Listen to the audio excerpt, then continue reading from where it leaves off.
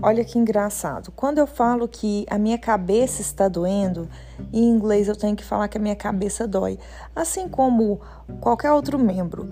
Então, por exemplo, se eu falo minha cabeça está doendo, em inglês eu falo my head hurts. My head hurts. E se minhas pernas estão doendo, my legs hurt. My legs hurt. Por que eu coloquei my head hurts com S e my legs hurt sem S, porque he, she, it no presente tem que colocar o S para conjugar presente.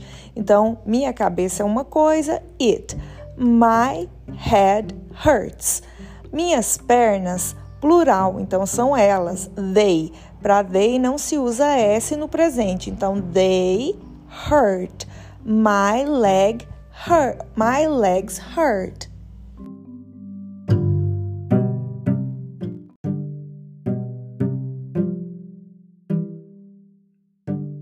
Ainda falando sobre o verbo hurt.